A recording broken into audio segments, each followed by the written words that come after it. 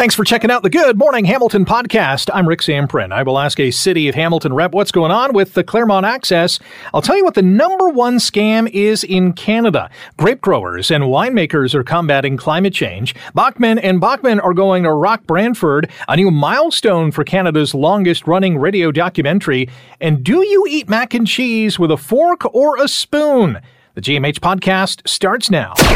This is the Good Morning Hamilton podcast on 900 CHML. We'd like to be on a particular road, at least down the Hamilton Mountain, that is the downbound Claremont Access, but it remains off limits after some erosion caused some concern, and city officials are like, we got to close the downbound lanes. We don't want anybody getting hurt by a potential rock slide or mudslide like we saw back in 2012. Now, no one was hurt in that incident either, but it certainly caused some headaches for work crews who had to make these repairs. So a week into this closure, what is the game plan? A lot of motorists are asking, when is the downbound Claremont going to reopen?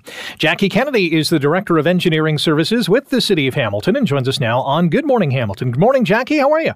Good morning. I'm good, thanks. How are you, Rick? I'm good. What's been done in the last week since these lanes closed? We have had our consultant, Stantec, out at site as of yesterday with some engineers from the City of Hamilton looking at what we can do. They brought a contractor as well who we're hoping will be able to work with what's there to remove the pressure from behind the steel-facing wall that's in question, and make things safe there again. It likely will take some time to get to that point. So I do ask for everyone's continued patience with the closure of the Claremont downbound lanes. Is there any timeline or a projected timeline you'd like to see? I don't have a timeline yet. We do want to make sure that things are safe. That's certainly the priority, and we are doing this out of an abundance of caution. When we see something that looks different than we expect, like we have here, and the potential movement is not clear, we do want to take as the caution necessary to make sure that people remain safe. So that's what we're doing while we work to make sure we've got a contractor who's qualified and knows what they're doing to make the next steps, and remove that steel-facing panel, likely. And then we'll have to observe what we see after that and take steps from that point forward. Are there other areas of the escarpment along the Claremont that are areas of concern, or at least that you're looking at and checking just to make sure everything's okay? There are, yeah, that's a great question. So from the bridge that's just east of where we are talking about, up the escarpment, there's 600 meters of length of steel wall that we're planning to remove this summer. We've been working with Stantec for a few years now, where they've been doing continued inspections, as well as putting together some technical specifications and a design package to have the rest of that wall removed. So it does extend for the length down to that bridge. It's about, as I said, about 600 meters worth of steel.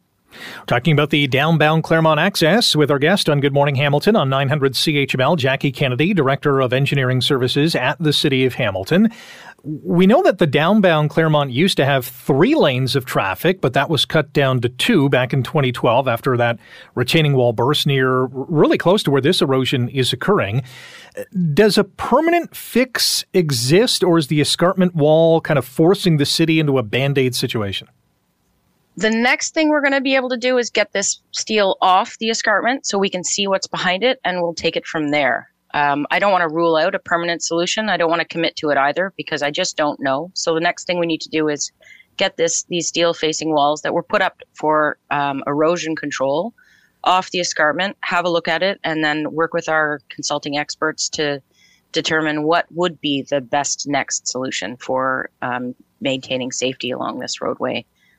As you're looking down the road, pardon the pun, but is it likely that the downbound lanes will reopen with only 1 lane available to traffic? Are you going for 2, or could you have both lanes reopened or having traffic going both ways up and down on the right side, so to speak, or on the lane that is currently open?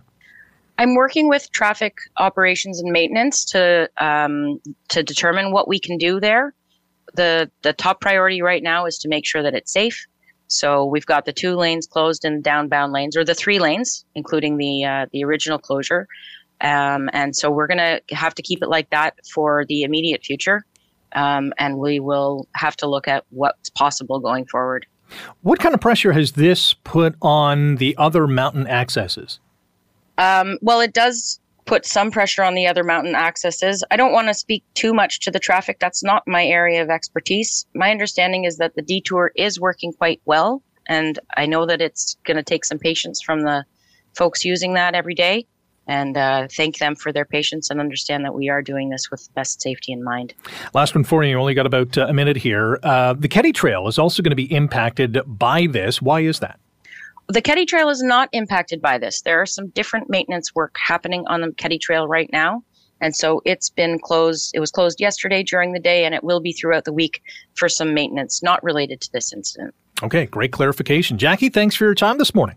Thank you. Have a great day. You too. That's Jackie Kennedy, Director of Engineering Services at the City of Hamilton. So no real timeline in terms of when the downbound Claremont is going to reopen. Obviously, work is being done. They got to rip that metal cladding or retaining wall off to really look at how this erosion is occurring and how much worse it potentially could get before any repairs are made. It sounds like this is going to be a lengthy process. Patience is going to be the key, especially for motorists who are being forced to use other accesses to get down the hill. You're listening to the Good Morning Hamilton podcast from 900 CHML. This month is Fraud Prevention Month, and quite timely that the Better Business Bureau is out with its annual risk report, and it highlights the top 10 scams that hit Canadians in 2022. Angela Dennis is the CEO of the Better Business Bureau, Central Ontario, and joins us now on Good Morning Hamilton on 900 CHML. Angela, good morning. How are you? Good morning, and I'm great. How are you? I'm good. We have a new number 1 on the top 10 scams list. What are we looking at? We certainly do. It actually moved from number 4 in 2021 to number 1 in 2022, and that is our home improvement scams. The overall median, so in Canada, our scam tracker actually, Canadian consumers reported 1,297 scam reports to our scam tracker, and the median loss was $300, which is a 20% increase from 2021, which was $250. But the home improvement scam actually went up by 187.4% in the median dollar loss, from $661 to $1,900 in 2022. Wow, that is quite the dramatic rise. Number 2 on the list is cryptocurrency scams. So they've dropped a spot here on your list. They did drop, yes. They were number 1 in Canada in 2021. So the home improvement did surpass them, put them into number 2. And that was due to the way that the risk index works. We look at exposure by susceptibility, by monetary loss. So even though the monetary loss was higher for the cryptocurrency, the susceptibility and the exposure was higher for the home improvement scams. New to the list this year, investment scams, rental scams, anything to do with travel or vacations. We only got a couple minutes here. I want to get a sense of what our listeners should be doing if they kind of suspect something is awry with someone who maybe is offering a home improvement. Yeah, so the best tip we can give, say no to cash-only deals, high-pressure sales tactics, high upfront payments, handshake deals without a contract, be very suspicious. Whenever possible, work with a business that have proper identification, licensing, insurance, ask for references, and check them out. And it's scary to note that Canadians only report about 5 to 10% of these scams, of these fraud cases, which is... We'd like to see that number get a lot higher. You know what we do, and that's why we're here, and that's why we have our online platform of the Scam Tracker. We encourage consumers to use it to help prevent somebody else from being scammed. And consumers, if they feel that they are being scammed, go on there and check and see if people are reporting it, and then they can get that assurance that, you know what, these are scammers, and stay away and if it sounds too good to be true, it probably is. Yeah, that old adage works in this case. You can find the Better Business Bureau Scam Tracker online at bbb.org/scam tracker. Angela, thanks for the time today. We'll talk to you down the road. Thanks so much. Have a great day. You too. Angela Dennis is the CEO of the Better Business Bureau, Central Ontario. You're listening to the Good Morning Hamilton podcast from 900 CHML. We are talking about wine here, and for good reason, because very similar to what maple syrup producers are dealing with in Southern Ontario. We're getting a story this morning on how they're concerned about how climate change is impacting their industry. Grape growers, winemakers in this province are certainly fighting that same fight against climate change. Is this battle an uphill one? Are they making some gains in terms of getting a handle on how climate change is impacting their world?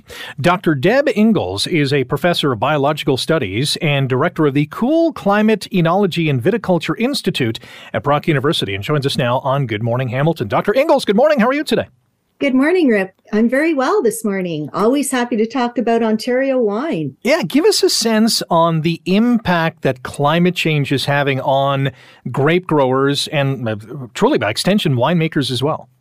Right. Well, it's really for us about the extremes in the weather. So, although we're experiencing global warming, what that means for us in our winters is that they don't get as cold as normal, but then we'll still get these cold snaps in the middle of winter. And the grapevines just aren't as ready for that cold temperature, and it can cause damage to the vine, which can impact the production for the ongoing season. However, our industry is very resilient. They're working on building resiliency all the time into production.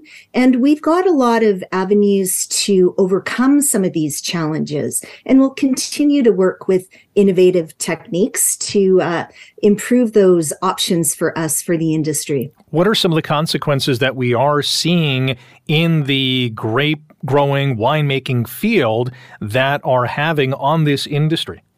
Sure. So I would say, the cold temperatures in the winter can cause bud death and impact crop level. But to fight against that, the industry has invested heavily in wind machine technology.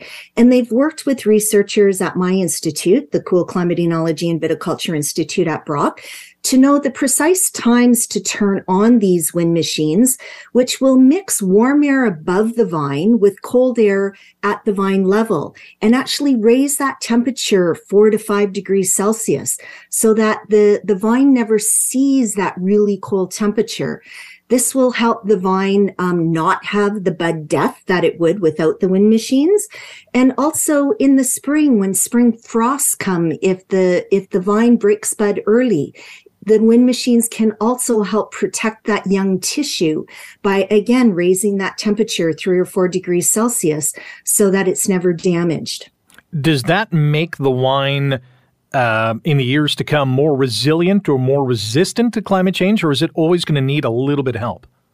Yeah, that will actually help with that resistance or resilience within the industry. Now, let's say we get really cold temperatures like in Prince Edward County, where the temperatures can get down to like minus 30 degrees Celsius.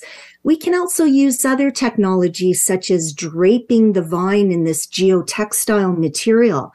And it's like a cover over the vine. And so inside that geotextile material, instead of experiencing minus 30 degrees Celsius, the vine only sees minus 15 degrees Celsius. And so those sorts of technologies we're already using, and they're already having a huge impact on keeping our production consistent. But, we're also looking at developing newer technologies to help get rid of diseases such as viruses that can get into plant tissue and also take away some of that hardiness of the vine. So this is part of a clean plant program that we're working with the industry to develop, where we use innovative technology like micro tip shoot propagation And this allows us to get rid of those organisms that will take away from the hardiness of the grapevine. So there's lots of innovation going forward that will help us keep our Vitis vinifera and our interspecies hybrids in production across the province. We got 90 more seconds with Dr. Deb Ingalls from Brock University talking about the impact that climate change is having on grape growers and winemakers. Because of this new world that we live in with climate change, there's some companies out there producing, or at least the thought of, producing a genetically modified wine. They're doing this with certain foods. They're looking into research on how to make a synthetic wine. Your thoughts on this? To me, it sounds sacrilegious. Yeah, I wouldn't say it's a synthetic wine per se, but, there are tools and techniques that can edit the genome of a plant. And, could that be applied to grapevine? It could. But is there market acceptance of that from the consumer? At this stage of the game, there isn't. There's a huge resistance in Europe. It's a very traditional industry, and they're not moving forward on that sort of technology. But that's not to say down the road, if that technology further develops and the consumer changes their mind on accepting CRISPR-Cas9 gene-edited plants, then that might be something that the grape industry moves towards. But I don't see that in the very near future. Dr. Ingalls, thank you for your time today. It was really appreciated that you can share some of your insight with our listeners. Good to talk to you, Rick. Take care. You too. That is Dr. Deb Ingalls, Professor of Biological Studies and the Director of the Cool Climate Enology and Viticulture Institute at Brock University. The grape growing, winemaking industry, super resilient when it comes to climate change, as you heard. That is great news for a multi-billion-dollar industry in this province. You're listening to the Good Morning Hamilton podcast from 900 CHML. If you haven't bought tickets to one of the best shows that you're going to see in 2023, you better hurry fast, because Tuesday, March 21st at the Sanderson Center in Brantford, it's Bachman and Bachman with father-son duo Randy and Tal Bachman. This show is going to mix some of their old hits, some new songs that they've written together. And joining us now to talk about it is Randy and Tal Bachman. Guys, how are you? Very good. Great. Hey, Tal, we'll start with you. For those people who are going to watch you play at the Sanderson Center, March 21st, what can they expect?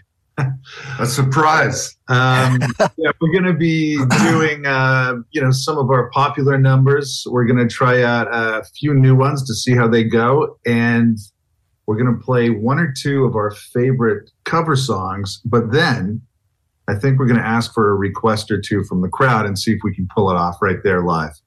Wow, that's pretty sweet. Randy, what's it like performing on stage alongside Tal? It's just like sitting around our house.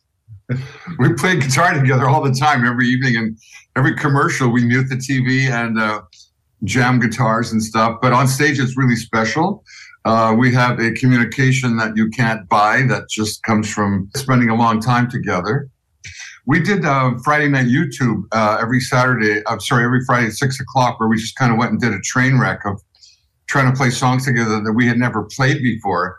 So we're going to have a box or a fishbowl or something. As people are coming into this concert, they can write down a strange request, a song if they want, and we're going to pull some out of like the box or the fishbowl and try to play them. And it's probably be a train wreck. So then when we recover, we'll do one of the minor Tal's hits on a new song. And then every third or fourth song will be pulling it out of a jar. Wow, that is pretty cool. Tal, did you guys work together writing songs for the new album, Shadows of Yesterday? Yeah, we did a few songs together. Dad had a few of his own songs, and I had a few of my own. So it was pretty evenly split. Did you go back and forth on lyrics and melodies and stuff like that? Or was it just kind of a, hey, you write one song and I'll write another? Well, he would write a song. I might suggest two little changes and vice versa. The thing that's good about doing an album together is like he had his songs, I had mine. So those two kinds of songs, and we do them together, and they're quite different. You look back at songs I wrote alone with the Guess Who, and songs I wrote with Burton Cummings, the song he wrote alone, you get three different kinds of songs. So it just makes the album much more interesting. We are speaking with Randy and Tal Bachman. Bachman and Bachman, they're going to be playing the Sanderson Center in Brantford Tuesday, March 21st. You can get your tickets online, tickets.sandersoncenter.ca. I'll ask this question to both of you guys. What's your favorite song to play alongside one another? Randy, we'll start with you. Oh, my goodness. It's too many to choose from. That's the problem. Yeah. Anything. Who's my favorite child? What's my favorite song? No, there's the song we're playing at the moment, because there's such a. I saw this on TV a while ago. I think it was Sting that said it. If you ask any of your audience, what were you doing 10 years ago or 12 years ago today, they wouldn't remember. But if you say to them, what were you doing the first time you heard Message in a Bottle or American Woman, boom, they go right back to that moment where they first heard it. So it's in their memory and in their life cycle. So for me, it's the current song that we're playing. I'm looking out at the people and saying, oh, yeah, I was in my pickup truck on the farm. I was 18 when I heard Let It Ride or something, or American Woman, or I was in the backseat making out with my girlfriend at the prom, and I remember these eyes and stuff like that. So the song we're doing at the moment, and seeing the audience's reaction to the song really makes the song that special moment in time. Yeah, that must be cool. Tal, do you have a favorite? You better agree with me. I think, one song that we always goof around with, because the chords are so pretty, not that they're unique. It's kind of a classic chord progression, but this is going to sound funny, but we always end up jamming on the Selena Gomez, what is it? Love You Like a Love, Love You Like a Love Song, Baby. Oh, wow. Because they did it like a synth pop version of it, but it's actually sounds like a Spanish kind of song. So we always kind of jam on that. Tuesday, March 21st, Sanderson Center in Brantford. Bachman and Bachman, get your tickets online, tickets.sandersoncenter.ca. Tal, did you ever think you would be doing a show like this with your dad? Like, was that always in the back of your minds? Well, we've done a few of these shows. I started playing with Dad professionally a long time ago. I played drums for him for a while. So every once in a while I would come along to an interview because the band would, or we'd do meet and greets. And then we've done other interviews over the years when my record came out and some of your records. So yeah, it's always been us kind of guesting on each other's song on an album or something. But to actually do an album together and play a stage show together, it's quite a different dynamics, and we have a lot of fun, and nothing is scripted. We just kind of goof around. So we're going to have an open mic so the audience it'll be like our living room, and we've invited people in. It's just going to be very informal, very casual. That's a great theme for sure. We don't even know what we're doing or what we're going to do. We're rehearsing next week. Yeah. We don't actually have a set list yet, so we're probably going to make that up on stage during the show. So when we say it might actually be a one-of-a-kind show, that's true. That is wild. Now, Randy, I read that the new album, Shadows of Yesterday, is going to be the soundtrack for the documentary about the guitar that was stolen 45 years ago, and you got it back last summer. Is that true? Well, some of it will be, because right in the middle of us getting the guitar back and waiting to go to Japan, because we couldn't go there when we found the guy who had it. We were unable to travel because of COVID. We waited and waited. In that meantime, we had an offer to do an album. So we went to Washington State. We drove down to a great studio and did the album there right in the middle of it. So it kind of like came up in the middle of the whole thing. So it shows us they're recording the song. We're going to write a song for the closing credit. Now that we have the Gretsch guitar back, the magic guitar is back, we're going to write a song. It'll probably be called Lost and Found, the story of my Gretsch, how I got it, how it was stolen, how I waited all this time and how we got it back, or how it found me after me searching for 45 years and never finding it, how it found me through a guy in Japan, through a guy in White Rock, BC, who found it on the internet. So it's a really great story. When is the documentary coming out, do you know? Well, they're editing it right now. They're doing final stages right now where they're interviewing, I think, Neil Young, because he was there in Winnipeg when I bought my Gretsch and he bought his at the same time. They're interviewing Gary Peterson, who was there, the drummer with the Guess Who still, who was there when I bought it. And then Fred Turner, who was in the hotel room when the roadie came to me in Toronto and said, your Gretsch is gone, it's been stolen. So they're getting those final guys in there. And then they're editing it, and it'll be out pretty soon. Wow, it is a wild story. It's going to be an awesome show. Sanderson Center in Brantford, Tuesday, March 21st. Bachman and Bachman. Get your tickets now. Tickets.sandersoncenter.ca. Randy Tell, thanks for the time. Good luck with the show. This sounds amazing. Thank you. Bye-bye. Yeah, thanks for having us. You're listening to the Good Morning Hamilton podcast from 900 CHML. The ongoing history of new music marked its 30th anniversary last Sunday on CHML's brother station 102.1 The Edge in Toronto. And the host of Canada's longest-running radio documentary joins us now on Good Morning Hamilton on 900 CHML. Alan Cross is the host of the ongoing history of new music. Alan, good morning. How are you? Hi. I had no idea that we'd be doing this 30 years after I started it. Happy 30th. Does it feel any different than, I don't know, the 10th or 20th anniversary? It's just, when you get to 30, you start looking back and going, oh my God, that's 3 decades ago. When you consider that I started this, we didn't know anything about the internet. There was no email.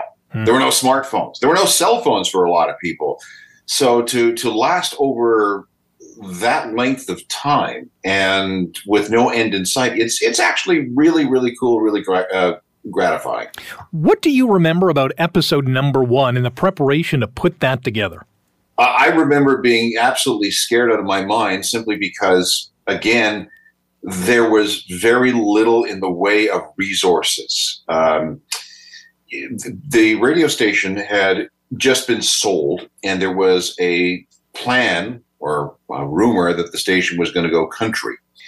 But after doing some research, remember, this is the era of Pearl Jam and Nirvana and Soundgarden and Alice in Chains. They decided that, no, we're going to stick with this alternative format, but we need a program that is going to put everything into context for all these new listeners that we expect to get.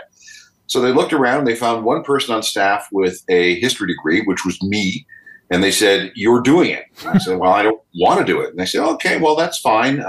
Here's a package. We wish you well in your future endeavors. Well, I had just gotten married. I just bought a house, so if I had to do something. So I accepted the assignment rather reluctantly, but I'm glad I did. But I'll tell you, those first couple of years were really difficult because you had to do so much more external research. And what I mean by that is having to leave the office to go to the library, to look through microfiche and old magazines and record stores, hoping to find a piece of vinyl or a CD that you could use. It was really, really, really hard. And I'm just glad the internet came along and smoothed things over. You're not that far away from episode 1000. I think you're at 978. That's pretty cool. Yeah. Again, 1,000 one-hour shows is a lot. That 1,000th show will be, all things being equal, sometime this fall, depending on how the schedule sorts itself out, but probably around mid-November. When I started this, there were all kinds of special regulations for FM radio when it came to special programming. And that's also one of the reasons why we did this program, because you had to fulfill certain aspects of your broadcast license. Those rules are all gone now. And there's no obligation whatsoever on behalf of FM radio stations to do programming like this. The reason we had those regulations was to keep FM completely distinct from AM radio, which was still playing a lot of music at the time. So that's gone, and so are all these regulations. So there's no regulatory reason for the program to exist, but I'm glad it continues. And I think the reason it continues is because people love context. They love a good story. And if you can add context and information to a piece of music, well, then that music becomes a lot more meaningful and has a greater emotional impact. And that's, I think, what I've been able to do. Absolutely. You're a fantastic storyteller, and I think that's why this documentary, Canada's longest-running radio doc, has lived on for, well, this past Sunday was the 30th anniversary. Our guest on Good Morning Hamilton on 900 CHML, Alan Cross, the host of the ongoing history of new music. Do you have a most memorable episode, guest, topic that you've tackled? No, not really, simply because I have to do so many of them. As soon as one is complete, I move on to the next thing. But that being said, I did one earlier this year called Connections. If you remember, there was an old BBC series called Connections with a guy named James Burke that hosted it, and it was a science and technology show, and it was absolutely brilliant. So this show that I did was modeled after the James Burke program, and I'm pretty pleased the way it worked out. Yeah, it's gone pretty well, I'll say. One of the best episodes, and I just actually heard this recently, was how some of the most iconic TV theme songs came to be. That must have been fun to put together. Well, it was, because, back in the day, TV theme songs were bespoke for the show itself. I just happened to run across a couple of shows over the weekend, Barney Miller and I Dream of Jeannie with their theme songs. But, a lot of bands, a lot of them, their artists have been commissioned to do these things. And there's a long history now of songs that have been either repurposed for TV themes, or somebody, a producer, a studio, whoever, has approached an artist and said, "Can you write a TV theme for my TV show?" And it's fun because, again, when that show comes on TV or you think about it, you got a little bit more context and it makes it a little bit more enjoyable. Got about 30 seconds. You've already hit the 30 mark. Are you thinking 50? I have no idea. Listen, Rick, if you had told me 1993 I'd still be doing this, I would have laughed in your face. So given that I have absolutely no other portable skills, I'll probably continue doing this until it's over. Well, whatever Alan, that means. Best of luck going forward. Thank you very much. That's Alan Cross, host of the ongoing History of New Music, Canada's longest-running radio documentary.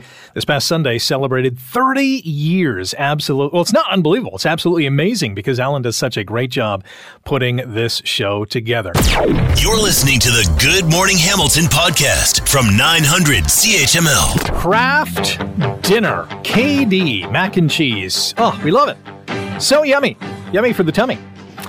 There is a debate that has raged for years, really, probably the first time you made KD or you went to someone's house and they were making mac and cheese, and you were asked the question, do you want to eat this with a fork or do you want to eat this with a spoon? And the makers of KD, Kraft Heinz, actually studied this. They sent out a survey back in February, and it revealed that 80% of Canadians eat KD, which I wholeheartedly believe. That number actually might be low. And nearly half, 43%, eat KD with a spoon. That means 57% say they do so with a fork. And so, with an estimated 13 million spoon eaters, according to KD, they thought, we should really say thank you for eating with a spoon. So what they've done is they've changed the image on the box, because if you haven't really paid attention to the KD box, there is a photo, has been there for years, of a fork with all the KD noodles on top. Well, now they're changing it up and have introduced new limited edition spoon KD boxes. And so I guess if you're a spoon KD eater, you are, I guess, excited about this. I don't know if it turns your crank on, but they're launching a social media campaign in which they're encouraging people to, express the way that they love to eat KD. Are you on team spoon or are you on team fork? And it was kind of funny, just during the commercial break leading up to the news, Paul's like, who eats KD with a spoon? And I'm like, Paul, we can't be friends anymore because I do. And apparently you don't. No, he's a fork guy. And listen, there's not a wrong answer. It's a preference. But it is a very interesting debate on how people think about, I guess, tackling a meal. What utensil should I use? I'm not going to use my hands because that would just be not very polite. So let's get a utensil. And so there's a great little story on BuzzFeed that they had, I guess it was a while ago, and they are asking people, what do you eat certain foods with? Which utensil do you prefer? And one of them is macaroni and cheese. Do you vote fork or do you vote spoon? And I am a spoon guy when it comes to mac and cheese. And the thought process is, the fork is fine. Yeah, you can, fork the noodles and get each, prong of the fork with a noodle in there. That's just playing with food. My mentality is, let's get as many mac and cheese noodles on this apparatus I'm going to stuff into my face at once. And so the spoon does the trick. That's the thought process on the spoon. It's no different than when my family's eating chili. My wife, my daughter, my son, they're fork people. Give me the spoon. I want to shovel as much of this hot, steamy, delicious chili into my mouth. The spoon is the weapon of choice. So on this BuzzFeed page, what do you eat mac and cheese with, a fork or a spoon? I pick spoon. I'm in the vast minority, 20% saying spoon. And so the list goes on and on in terms of what kind of different food items people use a fork or a spoon with, including the next selection, ice cream cake. Do you use a fork or a spoon? For me, when it comes to ice cream cake, I'm using a fork. You have to stab this thing. It's not very delicate in terms of the texture. Once you get into it with a fork, you got to break, the crusty bottom. I want to use a fork for that. And you might be thinking, well, do you eat ice cream with a spoon? Well, yeah, obviously. But the cake, it's a little more solidified. I'm going with the fork. And that's the majority, 55%. Close vote there, going with the fork. What about a regular cake? Do you use a fork or a spoon to eat a regular cake? You're at a birthday, they're hooting, they're hollering, they're opening presents. Here comes the cake. I think most people are picking fork. I pick fork as well. Yes, 85% are saying they eat a regular cake with a fork. That would be kind of strange to eat with a spoon. I've done so when, we're getting low on the plastic utensils and at a birthday party, it's like, all right, well, we got spoons. Okay, do it. Here's a good one, too. This is a big debate in our family household as well. Maybe yours, too. Scrambled eggs. Fork or spoon? The scrambled eggs, for me, are no different than the chili. I'm going with a spoon. And 92% are saying fork. I'm in the vast minority there. Not even close. Potato salad, fork or spoon? Now, there's a little more substance to a potato salad, a little more of a density to it. So I'm going with fork on this one. Fork for a potato salad. And according to this article, yes, 86% of people voted for fork. That makes sense. Shepherd's pie. Oh, I'm looking at the picture, and this looks absolutely scrumptious. It looks like a 1-inch thick mashed potato topping on top of all this ground beef, and there's some corn and peas and carrots in there. Oh, that looks delicious. Fork or spoon for shepherd's pie? Oh, this is a tough one, because if I'm eating mashed potatoes, yeah, I'm using the fork, but I can see myself using the spoon as well just to get a few more of the mashy goodness into my mouth. And then with the ground beef, there's a lot of loose stuff in there, very chili. Like, I think I'm doing spoon here. I think I'm doing spoon on shepherd's pie, and here, once again, is fork, 80%. Well, poo-poo on you. Jell-O. Do you Jell-O with a fork or a spoon? I like to say I eat it with my hands, but no, that's not correct. I'm going spoon on Jell-O. It's too wiggly. Who eats it with a fork? Spoon? Yeah, there we go. 79% of voters say spoon for Jell-O. I think that's the right answer. Quiche. I can't remember the last time I actually had quiche. Fork or spoon? I think I'm eating quiche with a fork. It's kind of like a cake. Well, it's got the cake kind of structure. Yeah, 94% say fork for cake. Oatmeal. Well, wait a minute here. Who is eating oatmeal with a fork? There's no one out there, is there? I'm going spoon. Spoon all the way. Yes, 97% eat oatmeal with a spoon. Whew. Kind of breathing a sigh of release. I did not want to be on the back end of that one. Chili. All right, for me, it's spoon. Spoon every day and twice on Sunday. Yes, 78% of voters eating chili with a spoon. Gnocchi. Ooh. This is a decision, isn't it? I think more often than not, I'm reaching for this spoon. I'm clicking spoon, and no, 83% deciding for fork on gnocchi. Pie, if it's an apple pie, if it is a cherry pie, if it's a pecan pie, whatever the case is, that's an absolute fork. Yes, absolutely. 80% of people saying fork. Ravioli. I like to do the spoon, but I got to do the fork. Fork on the ravioli, yet 96%. Mashed potatoes, I'm reaching for that spoon on mashed potatoes. No, 59% say fork, 41% say spoon. Is this the last one? Yeah, I believe so. Cheesecake. Fork or spoon? This is fork all the time. Any kind of cake or pie, I think it's the fork. Fork all day, yeah, 85% say fork. So there you go. Some of the debates that you'll have in your kitchen or your dinner table or at the breakfast table, fork or spoon. As you can tell, I'm a bit of a weird dude. A lot of spoons going with my meals. Thanks for listening to the Good Morning Hamilton podcast. You can listen to the show live weekday mornings from 5:30 to 9 on 900 CHML and online at 900CHML.com. The Good Morning Hamilton podcast is available on Apple Podcast, Google Podcast, and wherever you get your favorite podcast. I'm Rick Zamprin. Thanks again for listening. And don't forget to subscribe to the podcast. It's free, so you never miss an episode. And make sure you rate and review.